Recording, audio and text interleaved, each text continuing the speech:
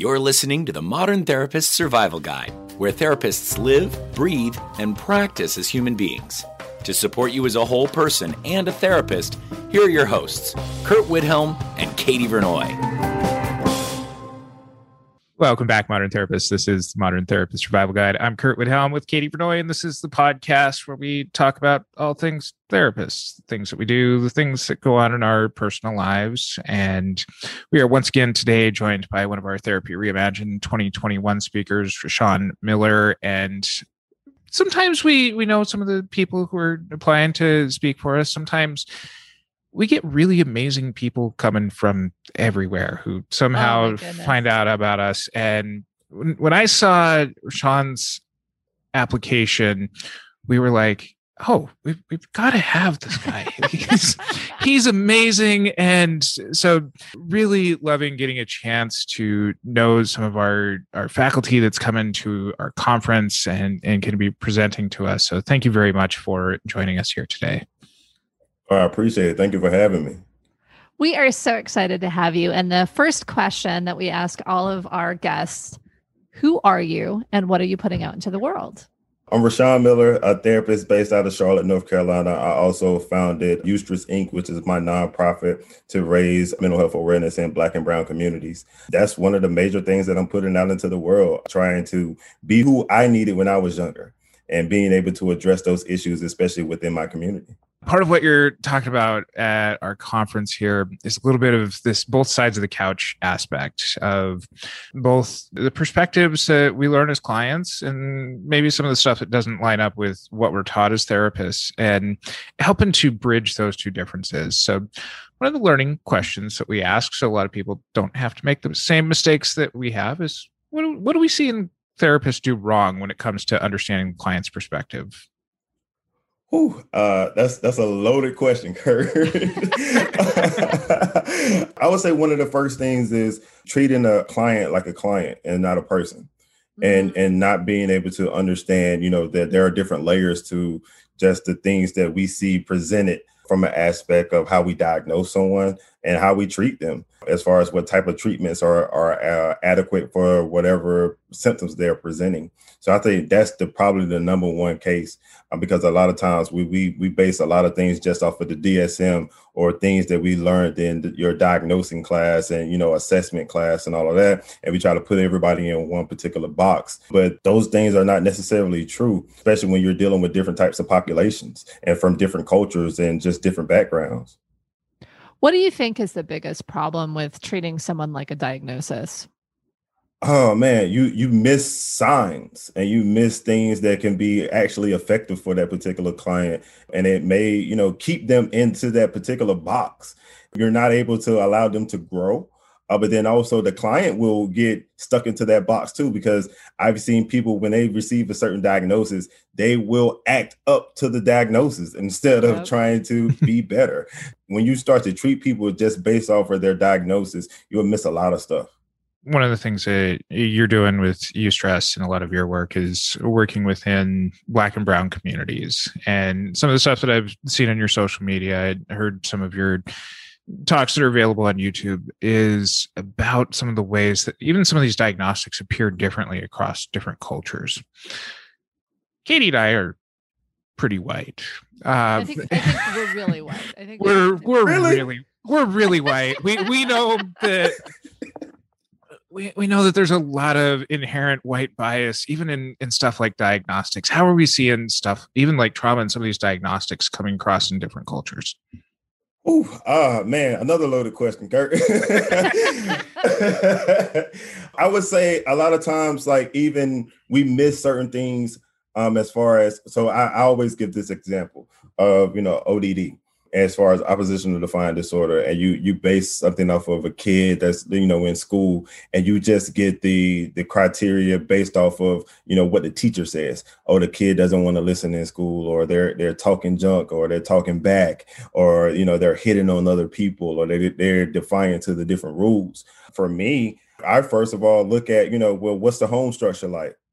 Maybe he's living in a single parent house and mom works 2 or 3 jobs just to make ends meet. And so when he gets out of school, even though he may be 10 years old, he's like, yo, I'm the man of the house and I get to do whatever I want when I want to do it. So if I'm governing myself from 3 o'clock to midnight when my mom gets off of work, why wouldn't I do the same thing when I go to school? So you're taking in those cultural factors that may play a role. And then, I mean, yeah, there may be some, defiance there, but then there are other things that play into it. It's not just that he wants to be that way, but that's how he lives his life. That's how he living in survival mode. And, certain things he understands, this is how I need to act. And if I don't step up for myself and, rebuke certain things, it could lead to something damaging for me outside of the school setting. So it's kind of hard for some people to separate those things. So being able, when you're not paying attention to, the different cultural backgrounds or the settings that they're dealing with, even some of my kids that I work with, when they're coming into school, they may not have had any food. You think about when you don't eat. If you haven't eaten in 12 hours, think about how angry and you don't feel like dealing with people. So imagine someone that only food that they get is when they come to school. Or if school is, and now saying that we're in a pandemic, school has been out for a year and a half. So what are these kids doing now? So you think about all of those different factors. And then also, what things do you deal with? What do the kids deal with outside of that hour of therapy that they're with you? Katie and I have both worked in various aspects in South LA, which is a predominantly Black community within Los Angeles. And I worked in some of the schools there for the better part of a year. And one of the things that I even noticed was just even the way that some of the systems interact with young Black men. I live in the suburbs of LA. It's not the same kinds of interactions with law enforcement, where even just kind of the survival mechanisms of, hey, you're bugging me again, I'm tired of this, that can be really seen in kind of this oppositional way. Mm-hmm. Yeah, systems definitely play a large role. And one of the things that we don't always acknowledge is these systems were set up for, white individuals. It's particularly white male individuals to thrive in these particular arenas. And so if you don't disrupt those systems, I mean, the people that are oppressed will remain oppressed. And we are always, I speak from my vantage point as a Black male that grew up in the South and rural South at that. I see it all the time. When I was raised, my mom and dad and my family members would tell me certain things that you cannot do as a Black male. You have to always be on guard no matter what. Their main concern is, I want you to come home. Don't worry about, if you go to jail or anything, we can always bail you out, but don't get into an argument with a police officer or any of those particular things, because I don't want you to lose your life over something that's trivial. And, you just show respect, always keep your hands on the wheel, make sure, if they ask to search your car, yeah, you have rights, but at that particular moment, you don't. I just want you to make out of that alive. But then also, not even just with police officers, to be honest with you all, man, I in rural South, I've seen KKK rallies, and I've witnessed these things. I had a individual that I went to high school with. He was hung in his backyard. Wow. These are. This is my reality. This living in this world. But then also, you go through, you see just so many people that look like me that are constantly still taken out by the police officers, and you're thinking like, yo, when is my turn? Or my son is 2 years old. And I'm scared for him, and he's only 2. We carry along a lot of these different pressures and stuff as we go through society that. I say this in the sense of it's no fault to all white people, because some people you just live in your bubble, and if you don't know, you don't know. But and I had these conversations even with some of my colleagues and some of my friends. But sometimes it's time for us to push the envelope a little bit further and challenge these systems that hold a lot of other people back. Well, and I'm just even reflecting on the comment around people living up to a diagnosis, and I think about the oppositional diagnosis and how many, and I worked in a probation teen boys on probation was kind of how I framed it in my mind. And there were a lot of oppositional and conduct and ADHD and all of that stuff. And I think even as you're talking, and I think I kind of knew it then, this was quite a while ago, but I feel like it's so strong now, is that there's all of the cultural elements of at play, as well as the interaction with the system. But there's also so much trauma and necessary hypervigilance. And so to be labeled as oppositional because you're in fight or flight all the time. Like, just, it feels like it would really impact someone's self perspective. It seems like it would affect how they interact. It affects how people view them. And I know you've very publicly talked about your own diagnosis of bipolar. And so what is your relationship with that for yourself? How is it for you being someone on both sides of the couch, given that there's sometimes utility in diagnosis, sometimes not. And there's just, I don't know, I'm kind of going all over the place. So I'm just going to I'm throwing it back to you. But I just think it's a really interesting thing to kind of grapple with, because there are sometimes a need for diagnosis, sometimes a utility for it. And sometimes it's just wrong. It's just plain wrong and harmful. So.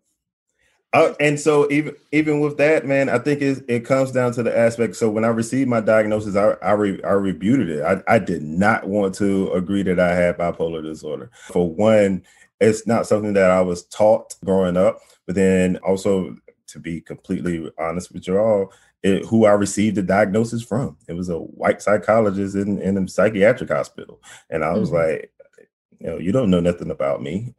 So like, I'm gonna just roll with it so I can get out of here. But then also, as I got older, and then, just like I experienced just battles with my manic phases versus my depression phases and the suicide attempts, I really understood that this was a framework for me to understand how to learn myself. But I wasn't, I didn't have to only live as somebody that has bipolar disorder. But then but that comes to terms with understanding what it means and what it looks like for your particular life. And so, and then being open and honest with yourself and understanding that you can thrive beyond this. Because also, I would say, when I received the diagnosis, my doctor didn't necessarily explain it too well to me. And so I was like, what are you talking about? And, they throw all of this jargon out here. And I was like, yo, this stuff is going over my head. I don't know what this actually means. And so I had to do my own research and understand what it meant for myself, and started to do research on myself. And that's with my own journaling and understanding, what does a manic phase look like for Rwenshaun Miller? What does a depression phase look like for Rwenshaun Miller? And being able to, what things do I need to implement or intervene within, in addition to whether it's medication or whether it's, exercise, diet, all of these particular things. So that's what having a diagnosis made me sit down and be like, okay, look, now it's time for you to research yourself. And they give you this framework of what it looks like, but how can you step outside of this particular box and still be able to be who you are as a person? How have you been taking your experiences on that side of the couch and using that to inform your work with your clients, and also sharing this with other therapists about what it's like in that human relation aspect of being able to connect here? The human relation part goes a long way, especially with working with a client, because I know I take from being on that side of the couch. I know what I hated. I hated sitting on the couch. I hated someone, well, tell me about your day. I ain't got nothing for you. I'm going to sit here and shrug my shoulders. I don't know. Also realized that as I started to learn more about, when I started to my educational practices and techniques and stuff, and these modalities and all of that stuff that was taught to me, I was like, yo, this ain't gonna work with the population that I'm working with. This ain't gonna work in the hood. This ain't gonna work if I'm doing in-home therapy and I'm trying to work with a client and he got 3 or 4 brothers and sisters running around and doing all of this other stuff. This is not going to work. And so just being able to understand people as people and connecting with them, but then also taking my own experience. Like I said, I hated sitting on the couch. So even when working with my clients, especially if I'm working with young boys, all right, what are you really into?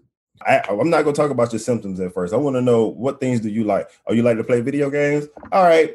A part of my own personal training, and I know this is not official training, is me learning how to play video games, me playing Fortnite, me playing Call of Duty, all of these particular things, because those are the ways that you're going to be able to relate to this person, where they can break down their walls. So I have a PlayStation in my office right now. And like when my clients come in, what video game you like to play? All right, let's hop on the sticks. And we playing video games. And while we're hopping on the sticks, I was like, oh, so what's been going on with your day? What do you like about this particular video game? Why did you pick that gun? Or why did you so different things? Then you'll start to learn more about the person instead of that typical therapy dialogue that you see on TV. Right. And so you got to be creative with that particular thing. Or I work out with some of my clients, or we're going to the park, we're shooting basketball, we're throwing the football. Comes with my clients I skate with. So, nice. Stepping outside of that box to make them feel comfortable and meeting them where they are is very important. I have so many questions because I love all of that creative ways that you meet with somebody in person and really connect with them in a human way. So anyway, I just, because I'm starting to do a little bit of like going outdoors and stuff like that. And of course, when I was working with teens, I did it all the time. And so I was like, okay, I know kind of what I'm doing. But I feel like it's such a different experience having an experience with somebody versus whether it's the computer or in your office, just sitting and staring at each other and trying to have a meaningful conversation. For some, that is exactly what they want. But so many people, I feel like it becomes so overwhelming to try to do that. And so I love all this creative stuff. How do you make sure that it's intimidating for people too? Yeah, exactly. And so how do you make sure when you're connecting with these clients that you've set the stage for this therapy in a way that feels comfortable for the therapist and comfortable for the human? I would say for one of the things is making sure that I'm comfortable. And I'm comfortable with not even just a point of knowing my skill set and knowing how to intervene in certain ways and throw certain jargon out there and how to pull questions out. But then also I'm comfortable if I'm playing a video game that I don't know about, I'm comfortable with asking my client, oh, teach me how to play this. And so that creates that opportunity for them. It creates that opportunity for them to realize that, okay, I don't know everything. I'm an expert in certain things, but I'm going to relate to you for you to be an expert in your own life and then me to help guide you through those particular things. So that's when you really set that tone and they'll be like, all right, this person is going to walk with me instead of drag me, pull me, or push me. Yeah. And there's a complete difference when that type of therapeutic relationship. Yeah, there's no blank slate when someone's teaching you how to play a video game that you're bad at. I added the bad at because I'm not good. But yeah. A couple of the things that you're talking about here, you mentioning even from your own story about diagnosis from white psychologists. I'm imagining that a big part of this plays within the way that stigma comes across, especially in a much different communities. How have you seen this in your life going from clients to therapists? Have you seen any of this change at all as far as where we're seeing stigma? Because I know even a lot of your work promoting mental health, especially in Black and Brown communities, you're doing the work. So what have you seen change, if anything?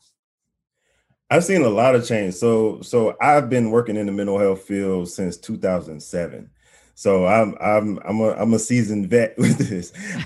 So, seeing even more celebrities and stuff talk about mental health, you start to, hear people talk about, depression, anxiety, just those different things. You start to see people a little bit more open about certain things. But then also there's still, a lot of times, especially with men, we when they're talking about it with a whisper and they're only talking about it with certain people. So, but again, now at least they're starting to talk about it. But then also you have people that are still are reluctant to certain types of treatments, whether that be medication, because people don't trust medication all the time. I'm not a pill pusher, but I also don't negate it because I had to take meds myself and I understand what it does for me. But then just understanding that, it's not for everybody. But then also, I think that comes back down to treating people as human and understanding what works for them. So I know a lot of people that I work with, self-help is a huge thing now as well. So, understanding people's chakras. So I had to learn about chakras. I learned about Reiki. I became trained in Reiki. Wow. All of these particular things and incorporating some of the Eastern practices in addition with some of the traditional African practices, in addition to combining some of the Western practices and, being able to bring all of that stuff together. And I don't shut down anybody when it comes, whether that be their religion, their spirituality, all of these things play a huge role into who this person is. And so you have to still meet them where they are. And so, but as I see this particular change, I started to see more churches talking about mental health. I started to, you start to see more campaigns on social media about certain things. Or you start to see people's understanding the effects of bullying and all of this stuff, how it plays into, one's mental health. And I mean, again, our language about certain stuff has changed. Like, I hate when people say the word crazy. And so I challenge people, find another word, because you don't have a definition for that word. So, and find another word for it. Watch how we talking to people, watching how we criticizing people, understanding that we're not giving people grace to be able to learn, or we live in a cancel culture now. How are people supposed to grow if you can't sit there and hold a conversation? You just completely exile this person. That's the same thing we were doing with psychiatric patients 50, 60 years ago. Yeah. So at what point do we change? So I started, we're starting to see a little bit more progress there. But then also, again, going back to the systems conversation, man, we need to see more funds going to these certain things. We need to see, certain ways that insurance companies are reciprocating therapists for providing quality care, because some people are not. I know some therapists don't want to see Medicaid clients because, for one, is all the I hate that paperwork when it comes out of Medicaid. It is a headache. No fun. But then also reimbursement rates and, all of those particular things. Like, I know some insurance companies pay different for virtual therapy than they do in-person therapy. I'm like, bro, it's the same therapy. So it's, just those systematic things also need to, change. And that plays a huge role into the stigma as well, because, certain insurance companies, they make you diagnose somebody. And that leads to other issues and stuff, but you can't bill unless you have a diagnosis. And you're like, okay, well, what if this person is just dealing with stuff and I don't particularly have a diagnosis for them? You mean to tell me I won't get paid for it? So, I mean, it's so many layers to it, Kurt, but I think it's definitely been some forward trajectory as far as addressing stigma but we still have a long way to go. I agree. I think there's so much that has been done, but that also needs to be done. And Kurt and I are actually doing a series around fixing the mental health care system in America. And that's what we keep coming up against, is that there are funding issues and there's bureaucracy issues. And I think for me, when I'm listening to you, I just had this picture of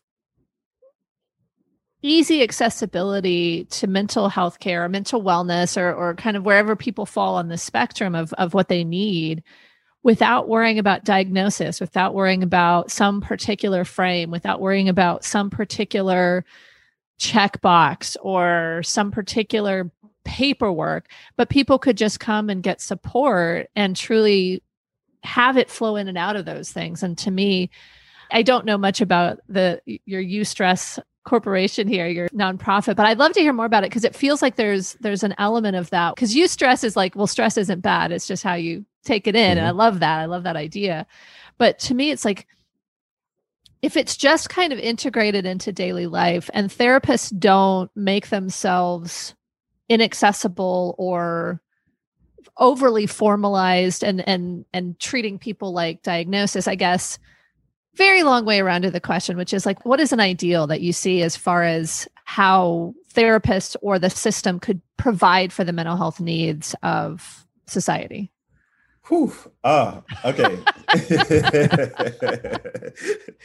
So I would say one of the things is, for one, we don't have enough therapists, period. Mm-hmm. So us being able to get individuals that are interested in becoming therapists, helping them with school stuff and, funding there, and then, helping them connect with seasoned therapists, and some of these restrictions that come along with, what you can provide over state lines and the state licensure. I feel like all of that stuff is I feel like it should be a universal licensure for the United States. I don't understand why there is, because if I am in North Carolina and y'all know a Black male that may need my services in California, you should be able to refer to, as long as I have the capacity to be able to work with him, I should be able to work with him. So those are certain things that I feel like needs to happen. But then also, when you have such small, I think a lot of times people don't understand, we as therapists, when we're working with clients, how much we take on from them clients.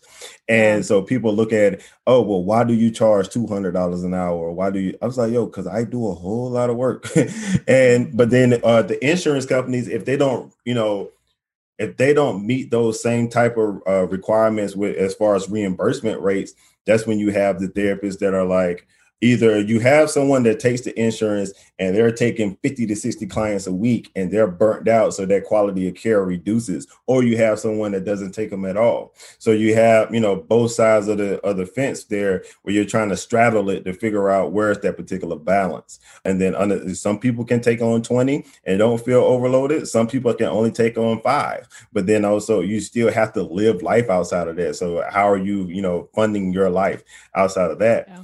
And then also, certain types of therapy I do. So I do a men's yoga class. Of course, insurance won't pay for that because they don't consider it, or certain insurance won't pay for Reiki when I do Reiki with someone. So, us opening up the gates when it comes down to different types of therapeutic interventions that could be utilized on people, whether it's a drum circle or so we know that I can't say I play video games with my clients as a therapy session, because then the insurance company will look at me like, no, that's not billable. How you gonna tell? I can tell you what I got out of him in that sense, but I can't tell you that I play video games, because it's so many layers to it. But my approach, even with Eustress, one of the initial goals was to be able to raise awareness, and I realized that talking about mental health is a difficult conversation, especially in my community. So I make it fun. So I do the mental health awareness walks. Just held my 6th annual one here in Charlotte. And I do a mental health awareness gala as well, giving people a reason to dress up and we can come together and have fun. I gave away 6 scholarships to Black males that are pursuing their degree in a mental health field from a higher ed level. Gave that away. But then also we do the adult coloring nights. So just had one of those last night. Fun. Yes. Introducing coloring and then so also understanding that we can teach people, give people these different tools that they can implement into their daily lifestyles that can help them throughout their day, whatever they're dealing with on a daily basis, and understanding this can be a supplement to therapy. Because I always tell my clients that, I'm not here to fix you, and you're not going to get all of the answers in this hour-long session. So you need to actually do the work outside of therapy. And that's something that I realized that I had to do. So, doing those particular things. Yeah. And then also one of the major things I realized too is especially when I'm working with my youth, I have to work with the youth, and I need to work with their direct care supports, because like I said, that hour with me goes out the window 2 days later. I need to get the parents on board. I need to get their siblings on board. I need to get their teachers on board. All of those. That's why I started a Young Black Male Eustress Initiative. So I had 7 young 7th graders. I was working with them. I worked with their teachers, and I worked with everybody in their household. I did it all for free.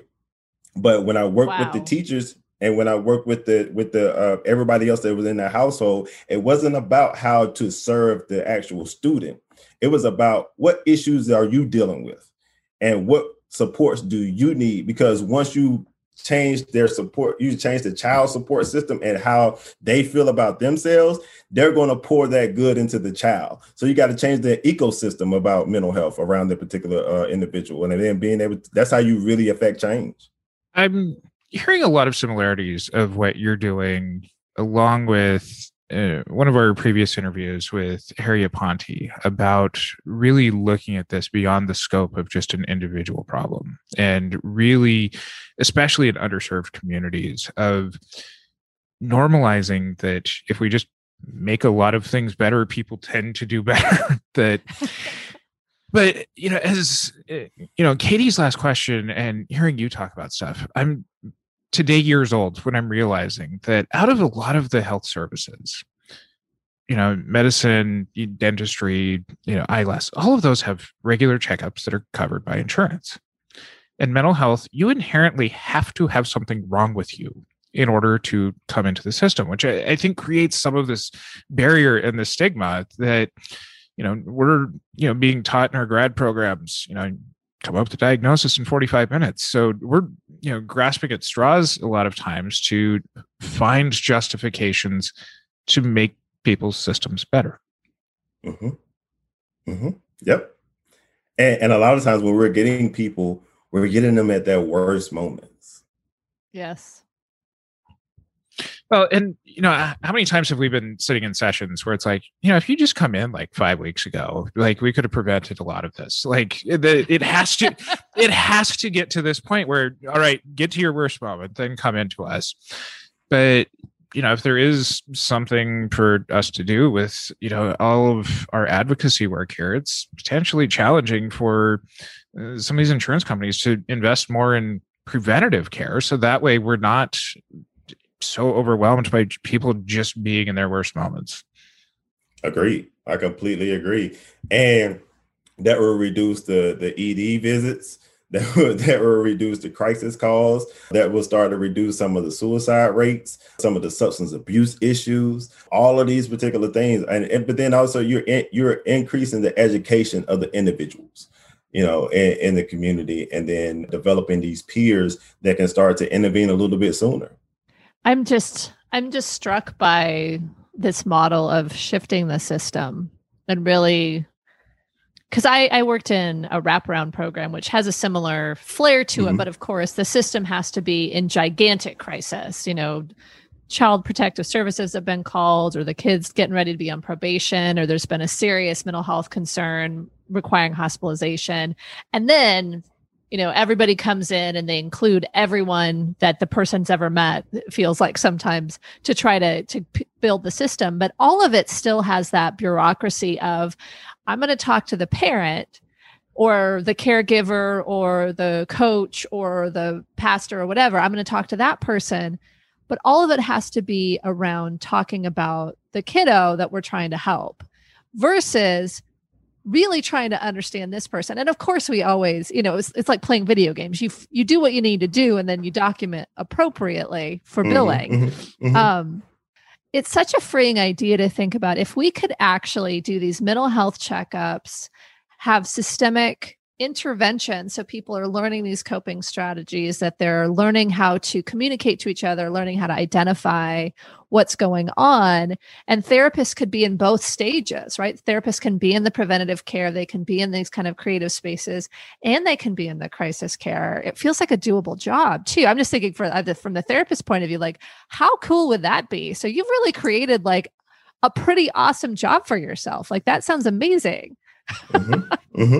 It does. And then let's say if you're only serving up to 5 families, where you're not too burnt out, and it cuts down on all of these particular things. And let's say you're dealing with close-knit families. I mean, that thing could easily change the trajectory of generations if you're able to do things that particular way. Yeah. That's so powerful. We're having you at Therapy Reimagined. For those who are interested in following you, seeing all the stuff that you're doing, where can people find you before Therapy Reimagined? I tell everybody, if you can spell my name, you can find me. We'll spell it out in our show notes for you. Right. If you can spell Rwenshaun, you can find me. I'm on Twitter. I'm on Instagram, Facebook. Then also my website, keep up just the different events that I have going on. But then also check out eustrassinc.org. That's where I do a lot of the stuff when it comes down to just some of my events, like the coloring nights, the walks and the gala. Then also, just whatever else that we have going on. I also have a book that I wrote a few years ago, and I have a journal, a guided journal called Why You Stressing Journal as well. So people can check that out. And it's really based off of my own personal journal that I used to use to do research on myself. And it's, really tracking, what foods did you eat? How much water did you drink? Did you take your meds today? Who did you talk to? But not only who did you talk to, how did you feel before you talked to them? How did you feel after you talked to them? If you're talking to this person too many times out of the week and they make you feel like crap after the fact, you may need to reduce the amount of times you're talking to this particular person, because that's a risk factor for you, not a protective factor. So, being able to teach people those particular things, and I feel like those things go a long way. I think I need that journal. I'm just going to go get it right now. And I'm just being reminded to drink my water here. So. And we all need help at some particular point, right? Yes, we're all human. So we will include links to a lot of Rwenshaun's stuff on our show notes. You can find those over at mtsgpodcast.com and check out the Therapy Reimagined Conference with all of our most recent updates. You can find that at therapyreimaginedconference.com. And until next time, I'm Kurt Woodhelm with Katie Vernoy and Rwenshaun Miller. Thank you for listening to the Modern Therapist Survival Guide. Learn more about who we are and what we do at mtsgpodcast.com. You can also join us on Facebook and Twitter. And please don't forget to subscribe so you don't miss any of our episodes.